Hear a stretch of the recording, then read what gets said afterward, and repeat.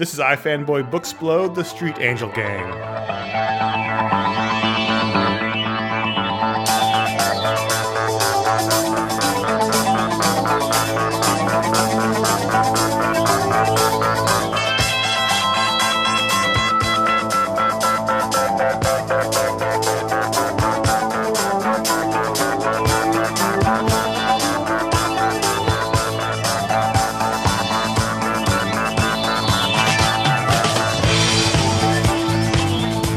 iFanboy Booksplode, the Street Angel Gang. My name is Connor Kilpatrick, and I am sitting down with Josh Flanagan. This is Josh Flanagan, that's correct. And we are talking about the Street Angel Gang, which is a hardcover from Image Comics written by Brian Maruca and Jim Rugg together, it looks like, and then Jim Rugg did the art. This is a special Booksplode, Josh, because this actually does not hit stores until next week. It's a little preview Booksplode.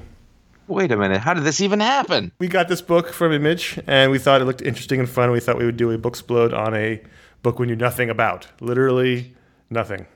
Other than the fact that Jim Rugg created one of our favorite books of, I think it was 2010, with Aphrodisiac. I would go so far as to say one of our favorite books of the last 20 years. Yeah, totally.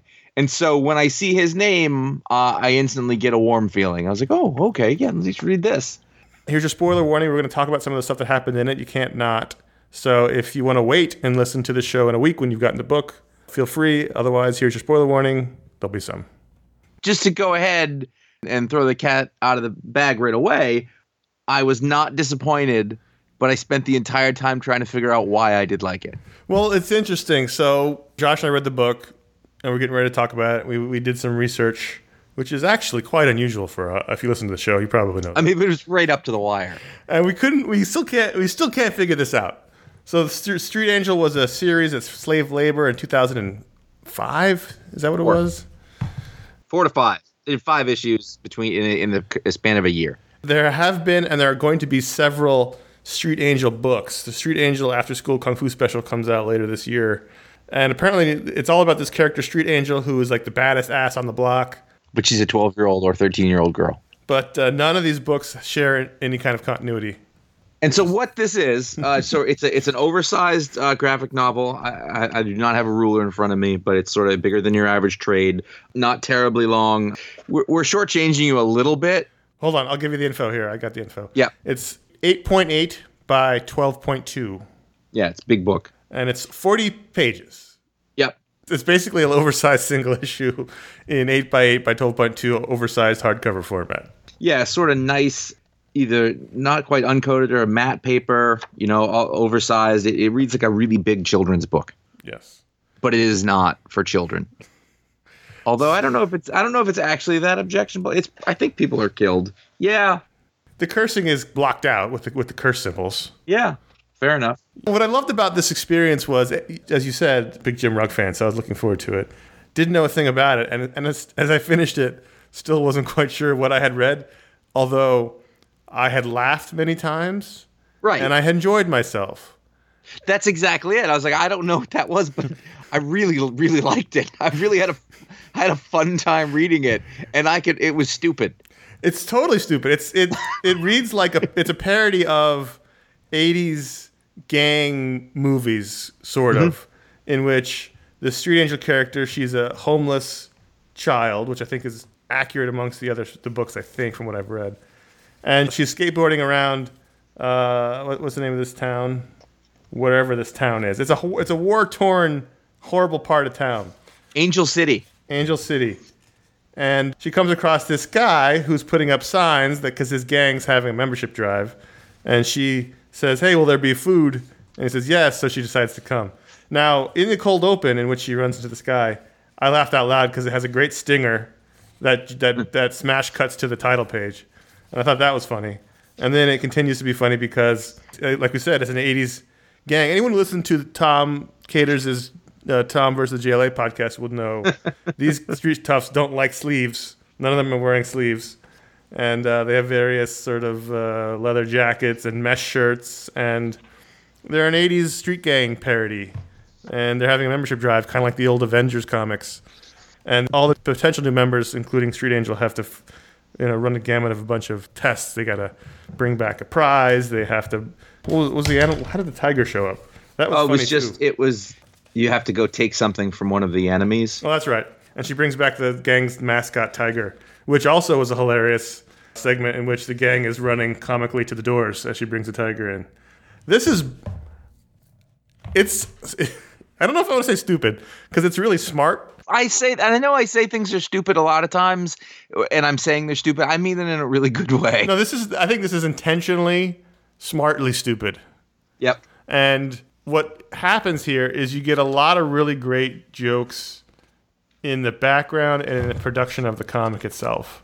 For instance, she gets initiated into the gang, and the last thing is they're going to do the blood in, blood out thing, where they beat on her for 10 minutes. And if she survives, she's in the gang. And she destroys all of them because she's like the baddest ass on the planet. And what I loved about that sequence was the production. So they have the drawing, and then there's like regular comic lettering, but then they're all on top of that, there's like pen lettering, and then there's like Sharpie lettering on top of that. It looks very much like an underground comic. It looks very handmade. And there's a lot of points you can see the pencils too. I like the entire package of this. I mean, that's the thing about Jim Rugg that I was reminded of is that first glance is like, oh, this is kind of rough and sort of quote unquote indie comics in that way that we used to think of it, where it's not super polished and like, I don't even know if that guy's that good. And then underneath it, every once in a while, you're like, oh, no, he's really good. Yes. It's like, it's lo-fi, but in a way that isn't annoying, but also like underneath that, the scene you're talking about, which is, again, that production of it is really beautiful. The drawing that takes place under that sort of second page, which is is a big swirl and her face is in the middle. It's a great drawing. Yep. And there's speed lines at the bottom of what is clearly a Converse All-Star at the top of the page, and then you get to the next page, that's excellent drawing of the building that she was in is just completely destroyed. Or like on the page with the tiger, I was just looking, I was like, that tiger is really, really well drawn. It's a good tiger. Yeah, so, like half the drawings are sort of silly, and if you saw that on its own, you'd be like, I don't think this guy can really draw. But he's making the choice. No, he's an incredible artist. Right. I'm not explaining it to you. No. I know that. I know. I'm backing you up. I also like the device of everybody having like a trading card, an 80s style trading card. It was sort of Chew-esque in the way that it uses all of the page for all of the jokes. Mm-hmm. From the foreground to the background to the dialogue to the way the comic's lettered to introducing everybody with a card. I mean, the inside cover, you see the front of everybody's cards, and then in the inside cover, you see the back of the cards. It's just chock full of jokes. Even though it's 40 pages, there's a lot in here. Yeah, if you actually went through and you read the book and you were like, I feel kind of shortchanged about this $20 book, that's the cover price. But then if you would actually read all those cards, you've doubled the length of the book, right. Basically. So that's bonus right there.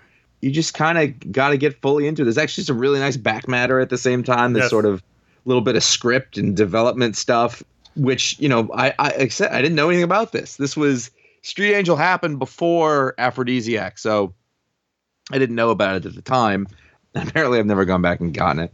But you sort of get the idea about what this is, and it's just like it's a fun thing. But I like seeing their process. I liked the little gang draft at the back where they had Brian Maruca says, "Hey, I love street gang stories, mostly from TV shows in the '80s, and here's my ideal gang." From the leadership to the sidekick to the brains to the muscle to the foot soldiers to the comic relief. And next to that, he's got drawings, including some dreadnoughts, which is strange because he doesn't even have them in his gang. Well, they didn't make the cut eventually.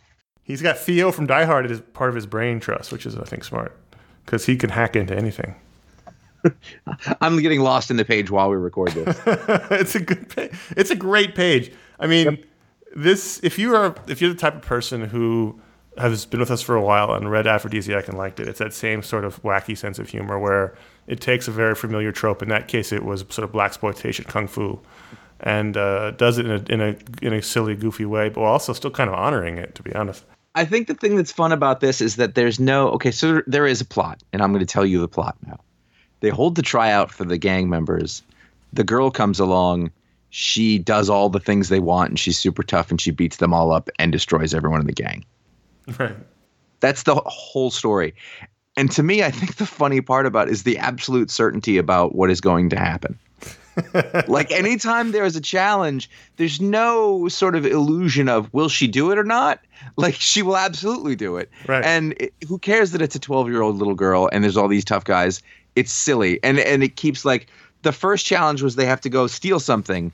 And so like she returns and she stole the robot arm of one of the leaders of the other gang. We didn't see that happen. She just returns with it. And while it doesn't make any sense, and then it doesn't make any sense at the end, they're going to blood in, blood out, beat her up. You know, like she just destroys everyone. This takes place over 2 pages. It charges thunderingly onward. Right. The whole time. And that's why it goes really fast and you're sort of done.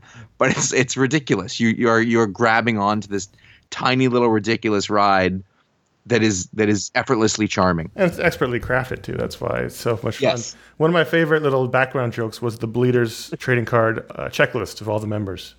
Did you read through that entire list? I did. I don't. If I did, I don't remember. I don't think so. It's on the page where he says, attention, it's the first page after the title page. Oh, okay. So you've got Graffy D, Ronald, Killa, Bubba Phillips, Bob Wire, Slice, Blade, Billy O'Dell, Cash, Stickers. I did. By the way, yes. Stickers got stuck with a really bad nickname. Yeah, but there's got to be one. Mayfly, Weaver, Cass, Mart, Animal, Cheater, Big Chill, Axe, Fairy, Rose, Bubbles, Chimps, Stabber the Third, which means there's been 2 other Stabbers. Yeah. Tramps, Sharky, J.H. Christ, Tom Toms, Fatso, Gore. But those are the members of the gang. I loved everything about this. Toby Gonzalez, R.I.P. I just noticed the small gag where they're trying to so they go through the trials and everything. The gang is like, all right, now we're going to choose who gets in. They're in front of there's a board behind them that has the names of all the recruits with the number of stars behind them. And the leader has reading glasses on.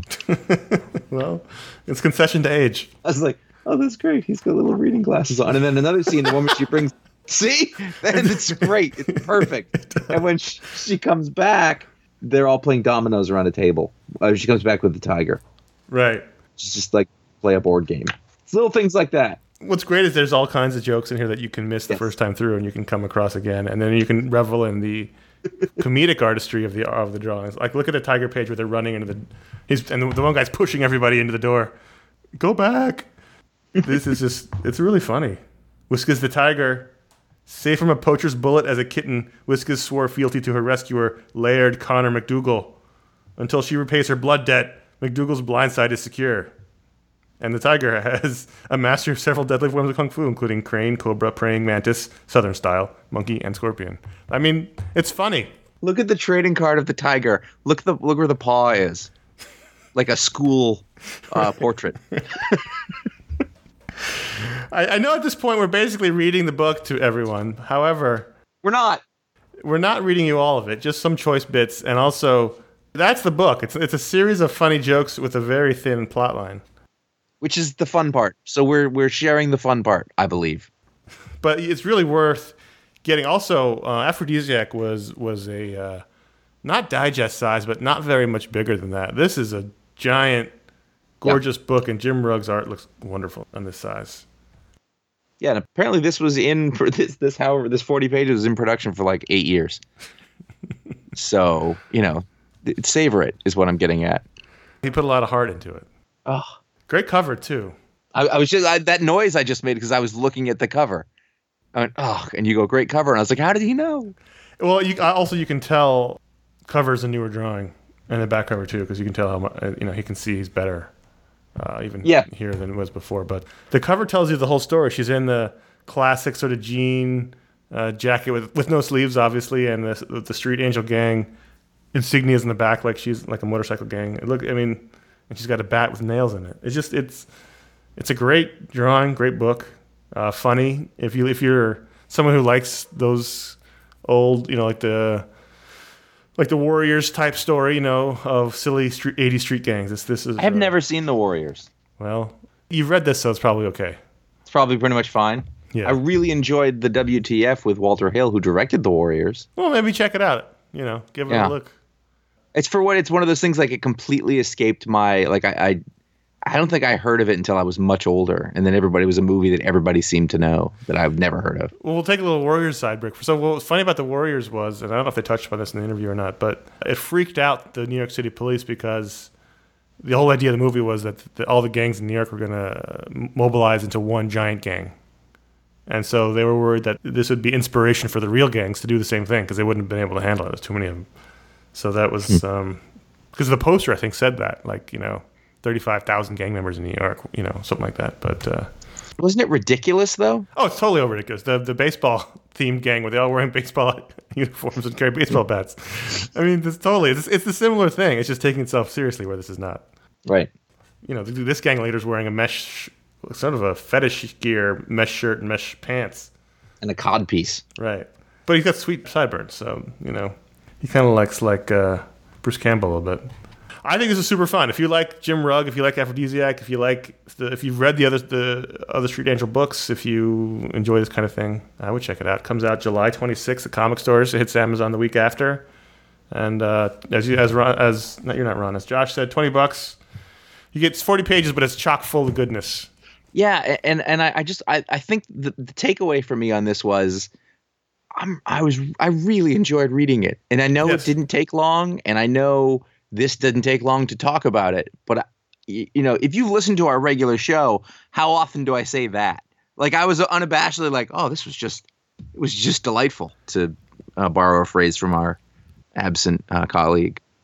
Just looking through it again as we talked, I discovered 3 or 4 more jokes. I'm going to read it again because there's probably other jokes I missed. Totally worth it. I would recommend this highly. Let's do some ratings since we've reached the ratings. I'm going to give this book a 4.5. I was landing in the same spot. All right. So there you go. I think the half star is almost like you know what? It would have been really nice to have more. Right, exactly. I mean, I could have read this for another 5 minutes. Well, the funny thing was it ends on a cliffhanger, so I was a little surprised. That's part of my confusion. And then when we were reading about it, and it said, it's sort of there's really no continuity between stories. I was really surprised because it felt like a kickoff to another. I would read more. I'd read the rest of the story. I shall read more.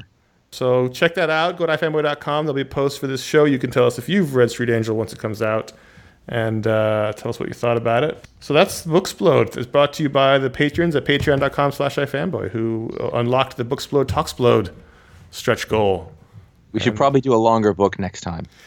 I didn't realize how short this was. It doesn't look that short. No. It's got thick pages. This is not a ploy. This wasn't hey, let's just get this over with. No. What happened was we picked it off of the strength of the creator and the cover. Because it came shrink wrapped, so, didn't even need to leaf through it when we chose it. Yeah. So it was a bit of a surprise, but it was super fun. I'm glad we did it. So next month, I think we're going to do one of those Cerebus phone books. Right. Or the comic book adaptation of War and Peace, maybe. Let's do Church and State. Okay. All right. So until that time, I am Connor. I'm Josh.